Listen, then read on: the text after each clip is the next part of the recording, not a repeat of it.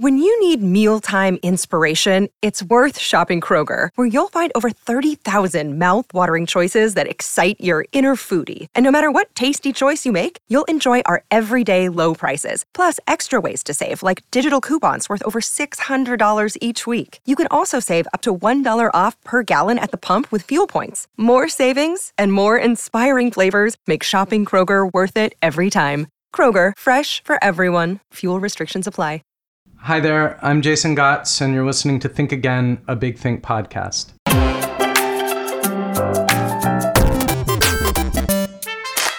Faith in anything is its own special form of madness. It's a challenge to entropy, and entropy takes no challenge lightly. If there's any better metaphor for this struggle than trying to make a big budget movie with even a shred of integrity, I haven't found it. On the one hand, you've got this impossible dream, this faith in the beautiful thing that's supposed to emerge at the end of the process. On the other hand, the process is a hellish sausage-making machine of studio bosses, financing, and acts of God like 4 days of flash flooding in the middle of your big shoot. You might as well be Don Quixote doing battle with a windmill. What kind of masochist would put themselves through that? My guest today, Terry Gilliam, is that very masochist, and we should be grateful because his stomach for the fight has given us movies like The Fisher King, Brazil, 12 Monkeys, and Monty Python's The Life of Brian. And now, almost 30 years after his first biblically disastrous attempt to make it, The Man Who Killed Don Quixote. Starring Adam Driver and Jonathan Pryce, the movie is as funny, thrilling, and unpretentiously deep as the best of Gilliam's work. It's also kind of like one of those Russian Matryoshka dolls, a film inside a film inside a film, all of them metaphors for the holy folly of believing in anything at all. Welcome to Think Again. What an intro. Your use of the analogy of Russian dolls is very good because the film kept growing over the years. I mean, literally, it's 30 years since I called the executive producer of Baron Munchausen and said, I need $20 million. I have two names for you. One of them is Gilliam, and the other is Quixote. And Jake, who was my executive producer, says, done, you've got it. So I had the money 30 years ago. Right. And then life takes over. Yeah, and I mean, the audience may not know this, but all of this is well documented in the documentary Lost in La Mancha, that many, many things went wrong with the production. Watching that thing and watching you there in it, you have this sort of like bemused ability to not, I mean, sometimes you're cursing and sometimes you're upset, but for the most part, you seem to be like, okay, all of this stuff is going insanely wrong. And I thought to myself, how do you do that with that level of pressure and intensity? Are you just a Buddhist or something? Life just kind of, happens? I'm a fatalist. I think that's really what it comes down to, a fatalist. I'm always, whatever I'm doing something, I'm always thinking about how it's going to go wrong. So I've accepted the fact it's a disaster before it happens in a strange way. It does, as you say, it doesn't make me crazed and virulent when it is going wrong. But I'm not surprised when it goes wrong. When you mentioned in your intro the word entropy, it is what it's all about. We're subject to entropy and we're fighting it all of the time. And one thing that I understood from your autobiography, it seems like, and I don't know whether this is just making the best of reality, but it seems like some part of you enjoys and is activated by challenges. I think you're right. I mean, I rail against the limitations that are always thrust upon me, whether they are time or money or whatever, or lack of talent, any of those things. And yet it gets my adrenaline going. Right. And when my adrenaline gets going, it seems to take over all my double thinking, all my concerns. It just drives me like a drug addict. And I love adrenaline because to me, it's the business of stop thinking and just do. And hopefully, if you've prepared, if you've got enough stuff inside, enough clarity of what you're trying to do, you can find ways around. Brick walls I find interesting because they block the path that I've been planning for some time. And I used to bang my head endlessly against them, but I've gotten better at finding a way around them or over them or under them. So, I mean, it's hard enough, I guess, to make a big budget Hollywood movie anyway, but you do some of that stuff to yourself in a way with this maximalism of your style, just like piling and layering things on and complexifying them, right? As we're talking today, I'm wearing an Alice in Wonderland t-shirt, and your first the first, I don't know, what visionary production that never happened was going to be a summer camp for the arts, kind of Alice in Wonderland, right? That was just so over the top, it was literally impossible. It's one of the great. I mean, that book is just. It's my Bible in a strange way. It's the absurdity of life, the impossible, the misunderstanding of things, how you see things in ways that are not normal or uncommon ways of viewing the world. That's really important. And I think this is very funny. I'm going to go somewhere. Go anywhere. I'm going to be critical about a friend of mine, Tim Burton, his Alice in Wonderland film. I saw a film that made no sense. That's different from nonsense. Right. No sense is very different from nonsense. Alice is about nonsense. I was actually marveling the other day. I was remembering Lewis Carroll and thinking about what polymathic gifts the guy... I mean, he was a logician. He was a mathematician. You know, he gave us this hallucinatory, crazy thing, but he also had this incredible grounding in mathematical logic. Totally. And he had this obsession of this little girl. And all you could do is try to make her love you by telling her tales, inspiring her imagination. Right. And it's sad and it's beautiful. I was in a bar the other day and I was alone and I was overhearing two people talking. One was an older attorney who I think was hitting on a younger female attorney. But the important part is he was telling her that there are apparently this is well known, there are two kinds of Muppets. Chaos Muppets and Order Muppets in Jim Henson's universe, okay? Some whose job is to create chaos and others whose job is to create order. And so I was wondering on the way over here, which are you? Are you a Chaos Muppet or an Order Muppet? I think the chaos, I'm probably the Chaos Muppet that feeds on order. Or maybe I'm the Order Muppet that needs chaos to survive. I'm both things. I think it's what always intrigues me is like the Hindu god of Kali, who is both the creator and the destroyer. Right. And it's this conflict is what makes life interesting. It's what we all go through. And that's in the case of Quixote. Look at Quixote, the dreamer, the fantasist, the guy who is imagining a more noble, beautiful world like the world of chivalry.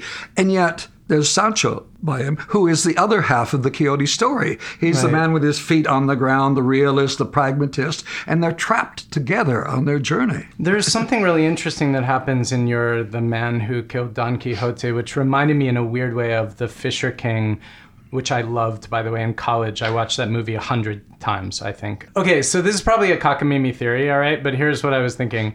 In The Man Who Killed Don Quixote, Adam Driver is playing Toby, right? And Toby is a director. He kind of went on the reverse course that you went. You were in advertising briefly in the 60s, right? And then... And escaped. And escaped, thank God. And he's gone from student filmmaking, at least, to advertising. And how many years ago is it that he made his Don Quixote student film? 10 years previously, right? Yeah. And essentially it has this act of fantasy, this act of art of his has destroyed some lives. And then in The Fisher King, you have Jeff Bridges' character, Jack, who also through his art, as it were, has destroyed lives, you know? And so I was looking at this and I was thinking about guilt. Your job is to kind of like come up with these grand creations. You sort of like steamroll over the world. You get all this money, you do these, you know, make the thing happen. But I'm not trying to psychoanalyze you. I'm just wondering whether there's something in what I'm sensing. No, what you're saying is interesting. It's strange because we had a screening of Quixote a few weeks ago in England, and somebody brought up the Fisher King connection, which I had never thought about. It is the same story. It's about guilt is so much at the center of the thing. It's about romance, love. And there's Perry, who's like Quixote, who believes in rescuing damsels from insurance buildings and all this. And they are so similar. What's horrible about it is my wife always says I make the same film, just different costumes. And this is an instance of that connection, which I wasn't aware of until a week ago when somebody mentioned this connection, and you picked it up as well. I mean, I would argue that they are for sure very different films, but they're just strong symbolic echoes there. And I was thinking about something you said in your autobiography. You started out toward a humanitarian path. You were going to go, you went to college on a scholarship. I went to college on a Presbyterian scholarship. I was going to be a missionary. Yeah. I was going to bring good to the world. Maybe Jesus as well. I don't know. And so then Monty Python, you're thinking satire is conservative and in some ways reinforces the values of the dominant class. And so you wanted to make a different kind of movie. I wondered whether that guilt thing, whether there's a thing in there about art making and ambivalence in a sense, on some level about what impact it's having on the world, on others, on yourself. To me, it's more about responsibility. The power we are wielding when we do these things, make movies, and the effect they have on people. And I think if they're having a negative effect and you have any sort of humanity left, you should be trapped in your guilt for a while. And I also, again, this Christian background of punishment, of suffering, of sacrifice. These are words that keep popping up in my films. All of those things, exactly. And grace is the most beautiful world of all of them. The first time I went to India years ago, that's when I first saw grace. I felt the Indians had grace because they were living in poverty. It was really hell there. People, beds are slept in 24 hours a day. New shifts keep coming on. Old ladies are running out in the middle of traffic in the middle of Delhi to pick up some cow shit for cooking that night. And yet they do it with a smile and a sense of grace. Now that, I'm going to go down some dangerous roads. Yeah, go where you go. Here we go. When I was 13, went to Hot Springs, Arkansas, where my grandparents lived. My dad's from the South, from Tennessee. And my grandparents were, my grandfather was a preacher, a Methodist preacher, or Baptist, I can't remember. But I remember, went through Hot Springs, and it was so civilized, so graceful, so genteel. People on the streets, it didn't matter what color you were. Everybody was, good morning, sir. No, the difference, which took me a while to understand till later, till Rosa Parks got on the bus, is that as long as everybody accepted their place in the stratum, then you could be graceful. In India, the caste system, I'm convinced, is one reason that keeps the place from exploding. If you're born into that caste, you stay within those limitations. It's when we come and become people like Americans and think any of us can be the president, can be anything, then it gets difficult. Now we've given people hope and dreams and possible frustration and anger, and it goes on. I think the world I experienced in Hot Springs, it was almost like an antebellum South in some weird way in my head. Sure. I much prefer what came after Rosa. I think Rosa Parks is one of the great heroines of the modern world because suddenly, no, I am not going to sit in the back. I am as good as the guys up front. And of course, that brings lots of chaos and frustration and anger and danger, but it's part of the chaos that brings a new order. You can't swim upstream against entropy without some suffering coming as a result, without some struggle. Maybe as an American going to England. You grew up in Minnesota, right? I've never grown up is the problem. When I came to England the first time, I was referred to as a monosyllabic Minnesota farm boy. Now, I'm a country boy. That's where I began. I love growing up in the natural world. Dirt, moss, swamps, rivers, all trees. I come to New York like I am at the moment, and this is Mammon speaking. Are we proud of this? Is what we've created? Well, David Attenborough. You don't love New York, huh? No, well, I react to New York is what I do. I mean, we were walking in the park this morning. Central Park is quite an extraordinary place in the middle of this man-made, the sun is blotted out by the buildings, and yet there's a bit out there with granite coming up out of the ground. There's grass, there's squirrels, and it's fantastic. In the middle of this man-made world, there's a bit of nature out there. And speaking of order and chaos, Frederick Law Olmsted, who made Central Park, he actually ended up liking Prospect Park, which he did next, better because it was more wild and less Baroque and less sort of, organized. It's a fine line we tread. And that's what we do. I mean, David Attenborough's got this new series out on Netflix, Our Planet. Oh, I saw that. Yeah, I saw it come up. I haven't seen it yet. It's got to hopefully make a difference, but we can't really stop ourselves. We are a very dangerous species. Arthur Koestler years ago used to think that we were one of nature's dead ends. because our brain structure, we've got our spinal cord, the most basic. Then on top of that is the reptile brain. Right. And then above that is the horse brain. And finally, the human brain. Now, the lower brains have got a lot of connecting tissue. The human brain on top doesn't have enough connection, not enough wiring with the more primal versions of ourselves. And he thinks we just might be a dead end. An interesting experiment. and sometimes when I watch the nature programs and see what we're doing to the planet, I hope we are a dead end, because I want this little ball of water to survive. I don't know if I'm more optimistic, but I'm more hopeful at the moment on that. Just in the sense that I hope that all of this is an opportunity for some kind of large-scale awakening. I mean, granted, human history does not inspire much confidence. But I'm counting on the kids now. Yeah, exactly. The kids' crusade is the most. There's a Swedish girl, and then there's a 14-year-old girl in New York that sits up on the park there on the weekends with her placards. That's important, because I really felt that the previous generation had been so spoiled. And I thought the corporations had taken over everybody's brain. We've got lots of toys to play with, a lot of goodies. Right. And the goodies were all we were thinking about. But it's a dead end, the goodies are. That's all I can say. Let's come back a bit to Don Quixote. Must we? Don't worry, we'll veer off the path again shortly. Apropos of nothing, Jonathan Pryce is amazing. Every time he calls Sancho Panza his squirrel or squirro or whatever. Yeah, whatever. I just laugh every single time I was laughing. Jonathan I think is breathtaking in this film. He wanted to do it for so many years, like 15 years. I kept running away from him every time he'd knock on the door. I wasn't in, because he was too young. We're just getting a buzzing. Yeah, it's not the air conditioning. No. Okay. See, I have this power over electronic equipment. I always make it go wrong. The number of times I've done interviews and somebody who had their recorder recording the interview got back home to transcribe it, and it was empty. Excellent. I apologize. You've cursed the machine. Okay. So you were talking about Pryce, Jonathan Pryce, and he really wanted to do this part, and he really just kept and I kept avoiding him. And it takes a long time for me to get rid of the previous image I had in my head of Quixote, which was Jean Rochefort, which he had a problem somewhere. Either his prostrate, somewhere in his nether plumbing, as we call it.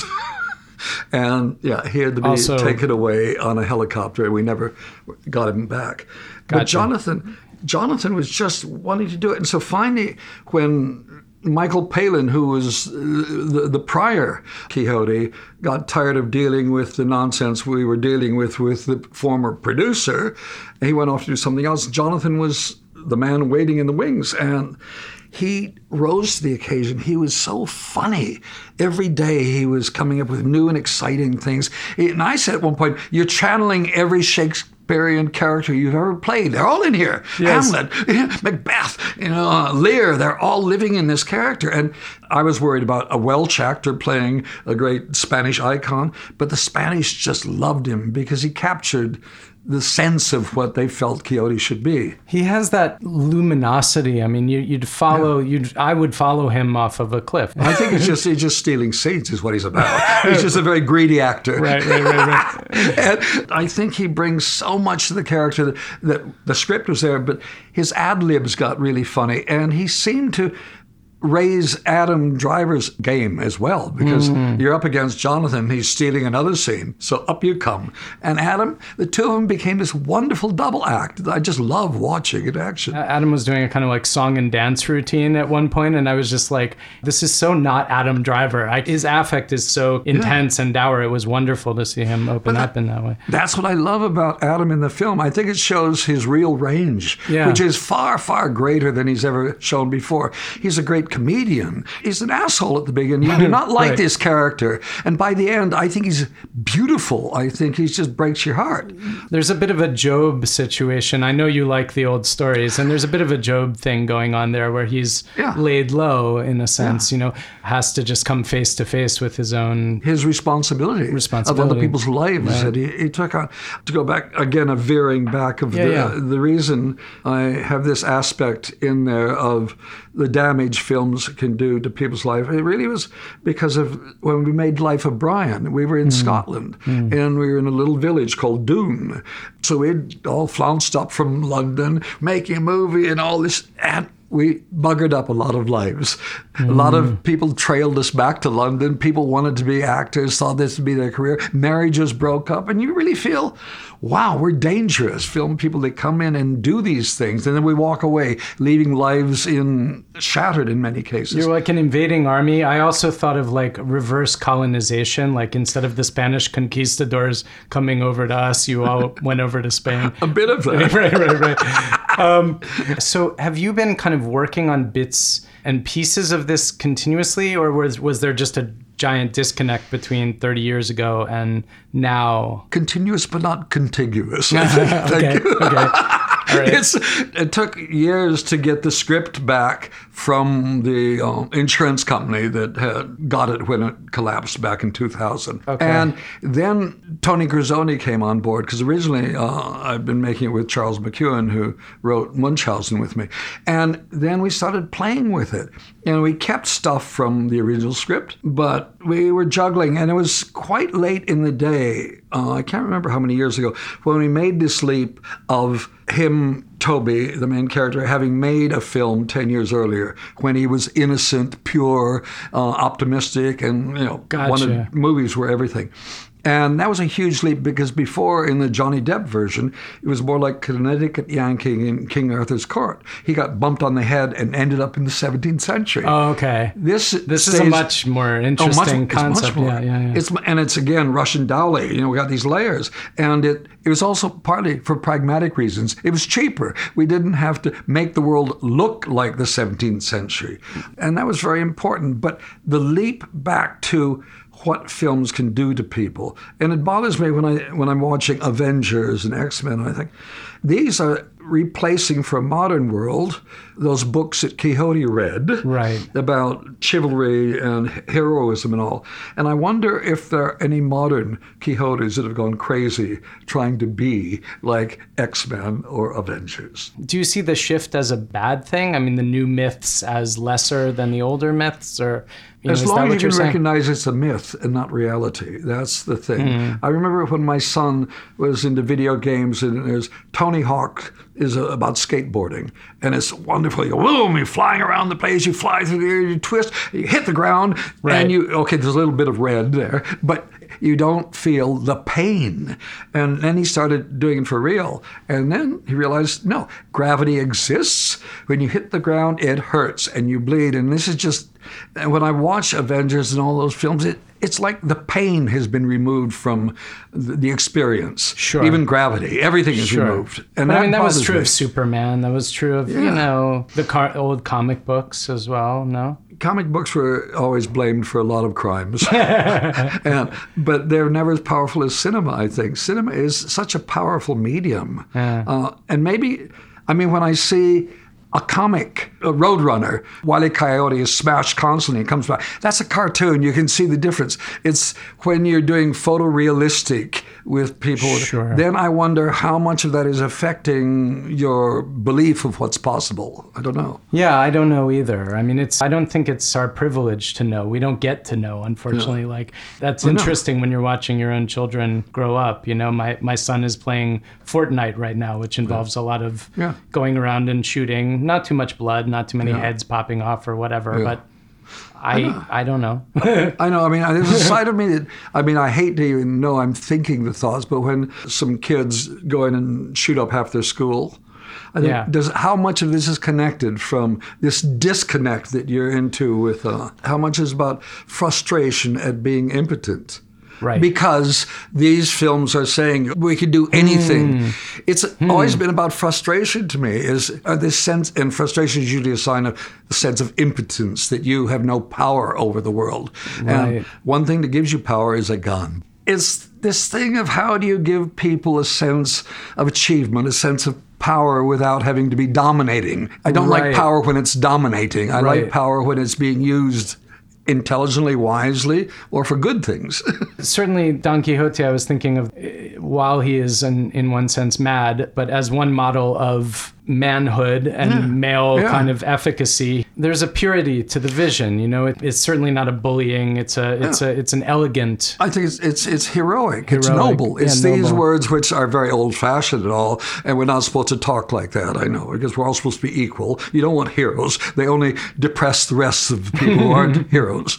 Or like Harry Tuttle is in Brazil. He's heroic. Right. He's De Niro. Right. But he makes the Spoor and Dowser characters really pissed off because it makes them feel inferior. And we don't want to make anybody feel inferior. I got into that discussion with a guy the other day who was a designer. He teaches his kids rugby in a school. But he can't, when you play the game, nobody wins. Even though the kids all know that team won, the adults cannot say the word "you won." Now I have this conversation with my father a lot, and I'm a little bit skeptical of the extent to which that's actually the defining reality right now. I think that there is heroism. I think that, I can certainly see how a person of your generation is looking at the news and looking what's happening now and might think that, basically everyone is just being coddled. But that's what I liked about the Fridays for the future. That was the one thing that's given me more optimism about the future. If we've got a generation of teenagers who are skipping school and going out and saying, don't fuck with our future, basically. Yeah, for everything that I think is dangerous and bad in a way about the mob mentality of social media, at least it has maybe activated that kind of righteous idealism. I know. Well, that was one of the things that a lot of things on my Facebook page say, these are spoiled kids, and now they're doing this. What do they think they are? I know they're spoiled, and I know social media makes a kind of mob mentality that I do not like in any way. But if it inspires enough to get out and say, we've got a future, we've got to start discussing this seriously. And if you adults can't deal with it, we'll make some noise. Yeah, to fight for something rather than just sort of being a passive victim of advertising, as you said. Facebook, I'm on it quite often. I do my own stuff. And I do it because I have ideas occasionally, and I stick it up there. And I want to see what the reaction is. And it should be quite intelligent people because they like what I do. And yet there's so many that are just hateful. It is so ugly when you say something that they don't like. It goes straight to the ad hominem immediately, like you are a bad person. Yeah. And what is it like when you're a teenager and you're still trying to work out who you are? And suddenly you're being beaten up because you said something, did something, and they're really ganging up on you. It's extraordinary. I feel like it's new, and I feel like at some point people are going to be like, I'm sick of this. What is this? Anyway, we're back to chaos. You're going to bring the order back into this thing now. Yes. Very serious now. One thing I wanted to touch on that I didn't was there's a lovely thing, very interesting thing, and you sort of how when you first came together with the Oxbridge crew in Monty Python, you were occupying this position as this kind of like, you represent yourself as this barbarian, this unlettered American or something, which is clearly not the case. I read your book.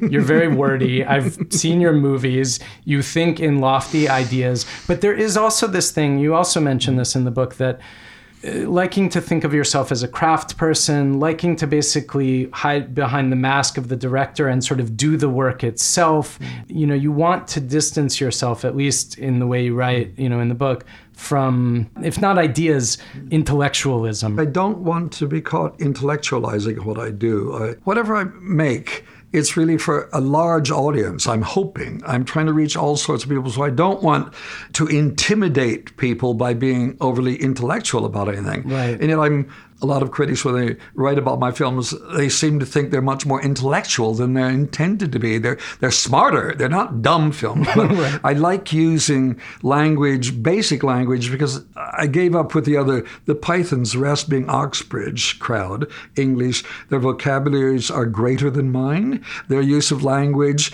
and grammar is better than mine. So I just started taking this back seat.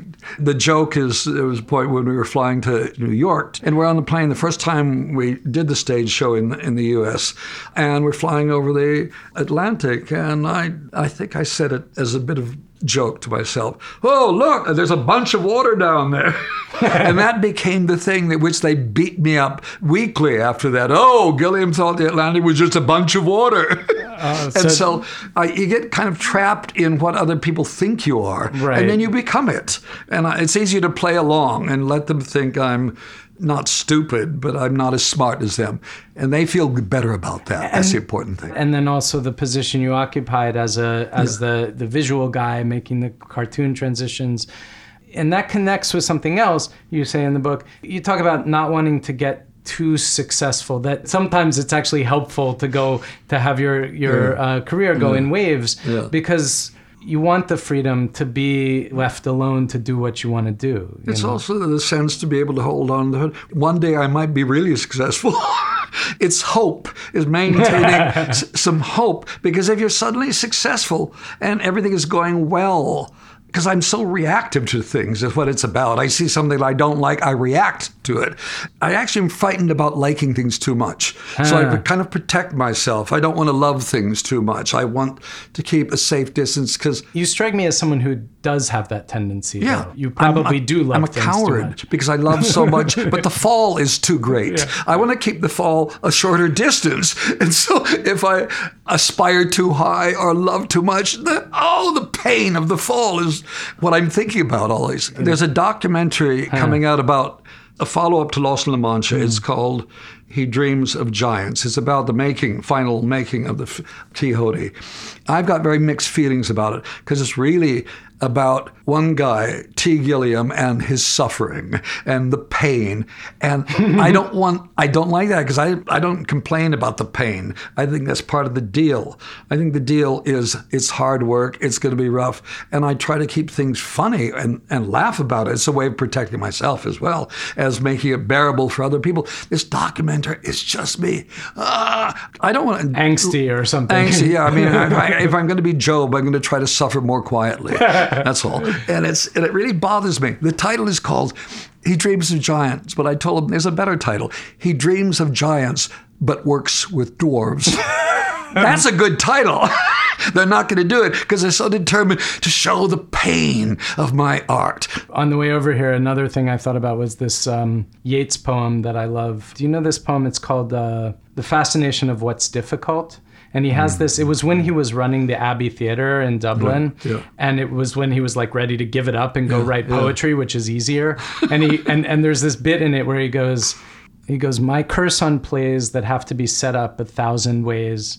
The day's war with every knave and dolt. Theatre business, management of men. I swear before the dawn comes round again, I'll find the stable and pull out the bolt. Oh, that's lovely. Yeah, he's got it. I thought of you, and I thought, well, Gilliam's staying in it. It would have been easier to draw cartoons, maybe. As a cartoonist, it was simple, a piece of paper and a pen. I could do it all. But once I got into making movies, I love working with other people, despite the fact there's many knaves in there and all sorts.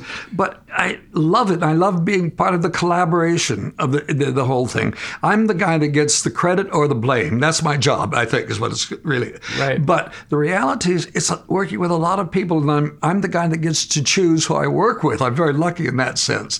And then if I've got the right gang, it's our movie. I used my daughter, not Holly, Amy, who was one of the producers on the final Quixote. She used to fall in that Hollywood trap of my movie. People all say my movie, no matter what they had to do with it. And I said, no, it's our movie. It's always ours. But I'll take the blame. Don't worry. Did you always think that way of yourself as kind of like the ringleader of this thing? Or was there a time when you were more sort of the auteur and then had to like emerge into that more collaborative spirit? I've always worked on my own most of the time. And then getting into Python, at that point, suddenly we're part of a gang. Right. But I was the unique one in that one because what I did wasn't what the others did. So I had more freedom than they did. But then when we started working on Holy Grail and Terry Jones and I were co-directing it, that was the moment I realized, okay, I know how to do this stuff. And these guys need a lot of persuading, and I don't have the patience to keep persuading for each shot why we're doing that. And that's why I didn't direct Python again. It was easier to get professional actors who thought I knew what I was doing, and they did it. Right. They were too used to being your same level colleagues. That was it. We were equal, all of us. But basically, in reality, when you make a film, you can't have equality. But then you start working with other people who come up with so many ideas. The thing in Quixote has been this long journey because at each point, new people came on board with different ideas. Yeah. And most of it really came to focus when we actually started finally making the movie. We had chosen the people, and now we're doing it, and now reality is there. You can't escape it. We shot almost the entire film was on location, and most of it was outside with no weather cover. And for once, nature was nice, kind, pleasant. But nature, nevertheless, because we really were very lucky. We were so exposed. We got through it. But nature does have a great sense of humor, because the one scene, which was our big scene, we got 350 extras, all these outrageous costumes. We're burning this 30-meter high statue. Very complicated, very dangerous, everything. That was the night rain comes down. Is that the rain that's in the movie? Yeah. Okay. Some of it's real and some it's fake, because we were prepared, because we wrote in real rain, or fake rain, movie rain, and it really rained and we couldn't shoot. We had to stop. And I thought, okay, nature, you got a good sense of humor. You really suckered me into this one. Now let's get to the second part of the show. Big Think has video interviews. Our producers have picked clips. I haven't seen it. Terry hasn't seen it. We're going to watch them together and see where we go with the conversation. This is much better than doing normal interviews. So this is Michelle Thaler, who is Big Think's favorite periodically resident astronomer. She's also a communicator for NASA and an astronomer there. And she's been asked by an audience member, is time real?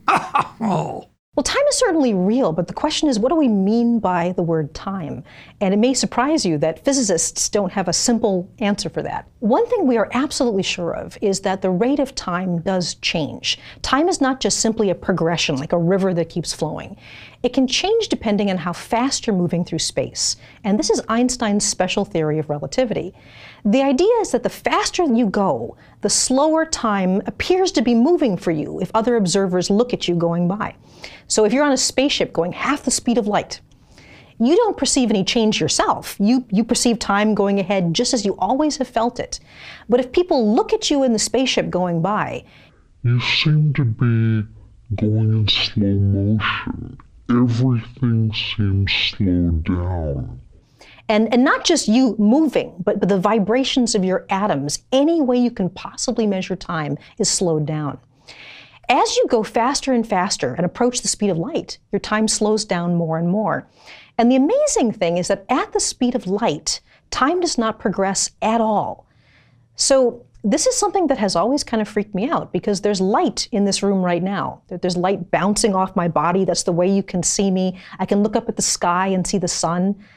Light does not experience time. It's something that actually exists outside of time. And yet we still interact with it. And I've never found the right way to think about that.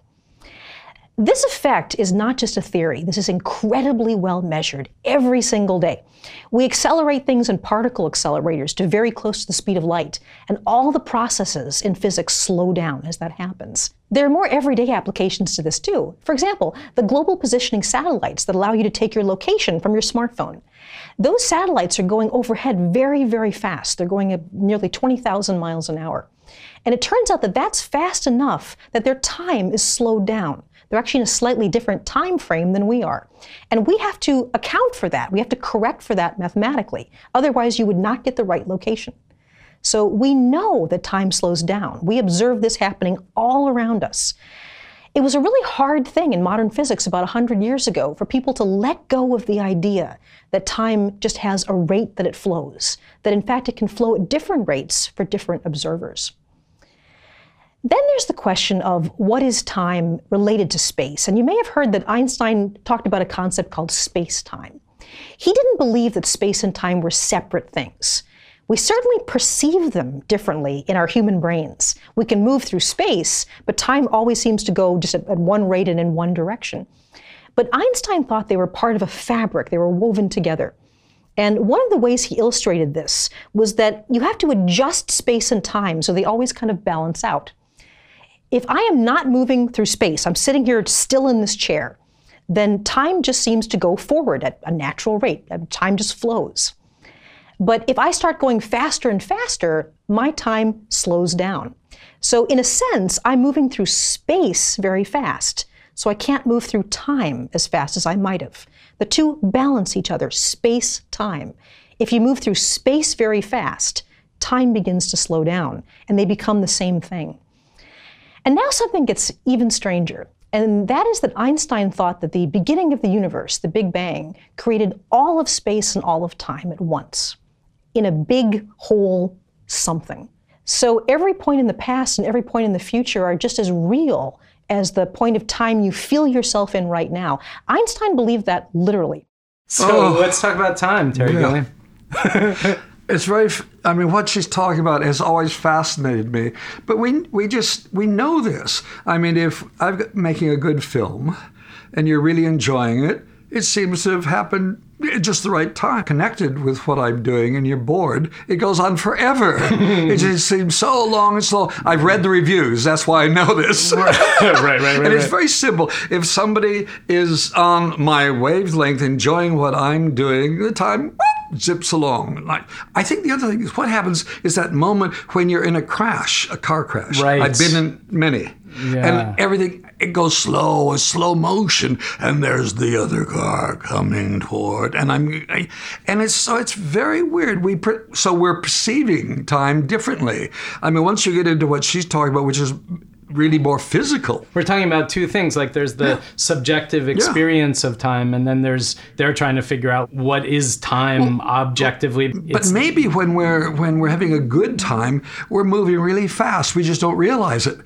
Maybe we're not running across the room fast. Maybe everything's going on inside of us. All our atoms are really buzzing, and we're enjoying every moment of it. We want it to go on forever. When you're directing and then when you're editing a film, you must think a lot about time and obviously pacing. But I think about, say, like Ingmar Bergman's movies, right?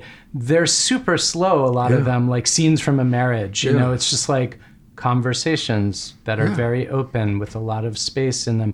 Time slows down in a sense when you watch them, but it's not boring in that way. I'm not sure if time is slowing down in those, because if you're in there, you're into it.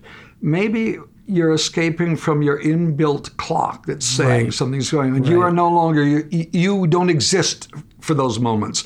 You're absorbed by what's going on. Our experience of time has a lot to do with the way that we sort of like consciously categorize and break down our experience. And especially in our busy lives, whatever, in the 21st century, going, I've got to do this next, I've got to do this, and these pure moments that you get like in a great film or in the creative act, those categories dissolve. And so, as you said, in a sense, we exist outside of time. I mean, much of our perception of time is about our sort of messed up relationship to the clock. I mean, there's a period somewhere in the last few years where I was just feeling old, and it was probably when I wasn't working because I didn't see anything happening. And the days were interminably long. I had nothing to escape from time, I suppose. And so time just took over my life. And I couldn't believe how long they were. On the other hand, I found the days were interminably long, but the months went really fast. And suddenly I was like, I'm caught in this kind of weird, maybe space-time thing, or it's a mental space. I don't know what it is. But, the days, can I get through another day? Oh, God, the days are excruciating, but your life overall is moving faster. And suddenly you look, a month just passed, and yet each moment was unbearably long. I don't know. I mean, these are working on an emotional level, but if it all works on a physical level, as physicists talk about, because they're not emotionalists. Right. They're mathematicians. Yeah. And I just wonder, when we're excited, when we're stimulated, do all our atoms just start working faster? So in a sense, time changes speed. Maybe. Yeah, I don't know.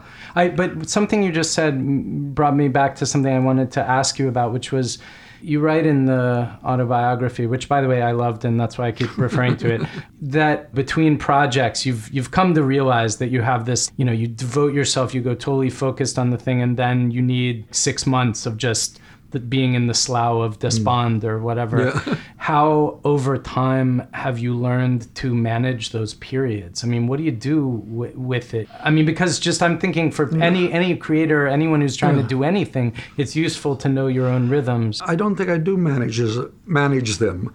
I only know they exist. I know that the postnatal depression will come. And I also think I know that I've got to hit bottom before I come back up. Right now, I'm going through a very odd time. We finished Quixote. It's gone. The guy is not waiting in the wings for my next movie. And I'm actually experiencing a kind of free fall into nothingness. And I've never been quite like this. I'm reading books like mad, waiting for an idea to grab me to keep me from falling. What are you reading? Richard Kapuzinski at the moment. It's about the fall of Haile Selassie. Okay. But I'm reading all sorts of stuff, just trying to find something to stop the fall. Is this pragmatic? Like, what's the next idea for the next project? Or is this just anything? Just some idea to cling to, get excited about again. Yeah. To think there's a future. Otherwise, it's you start falling into these things. It is a pretty. So you've got to be working. You can't, like in these 6-month periods, you don't go wander in the woods or go to Capri or something. You're antsy to get working. Yeah, what I used to do, and still am about to do in another week, is I've got a place in Italy. I build stone walls. Manual labor, just basic stuff, touching muck, putting on top of other things, going and hacking brambles down, putting nature back where it belongs. Hey, watch it. Don't get too optimistic. Guys like me can still chop you back. And at least I'm doing something. I'm involved. I'm either making something. It's about making things. I really think the more I've thought about, I just want to be a maker of things. The smartest person I met was somebody who I knew in college, who he had two loves, two things he really loved doing. One was surfing, and the other was sculpting. So he became a fireman. Okay. And here's why. A fireman works 72 hours on, 72 hours off. He built himself a little studio at the fire station so he could sculpt for those 72 hours, because most of your time is waiting to go and do something, fire. And then the 72 hours off, he went and surfed. That's a smart man. It's what they used to call a hobby, but I always hated that word hobby, because it seems like that's your life too. What do you do with yourself when you're not doing the other thing? There's a vocation and avocation, all these different words. I hated hobby because it was diminutive. Exactly. Kind of word. This is something kids playing around with. Yeah. But it's about making things, doing things. I think that's the problem.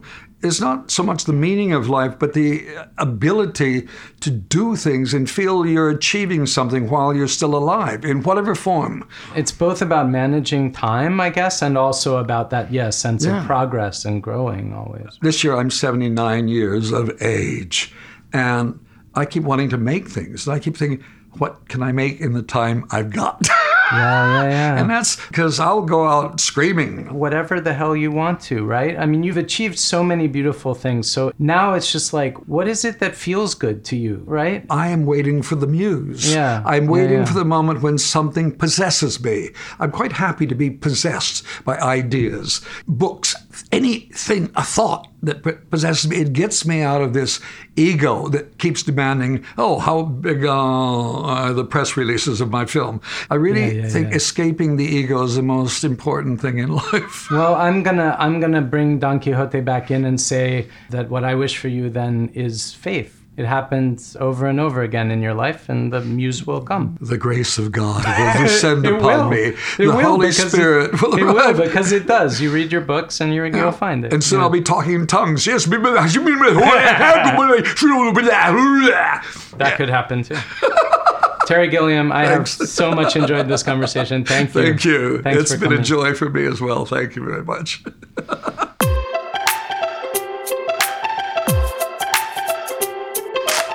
So, The Man Who Killed Don Quixote is out April 19th in select theaters and on-demand video.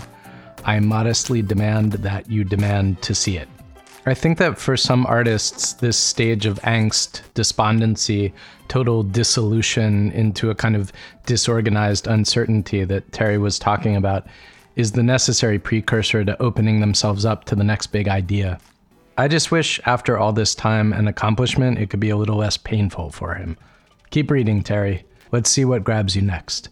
If you like what you're hearing on Think Again, come find me on my website, jasongotz.com. That's JASONGOTS.com. Email me your thoughts, see some stuff I've done, or sign up for my mailing list and receive very infrequent emails from me. I'm back next week with something completely different, and I hope you will join me.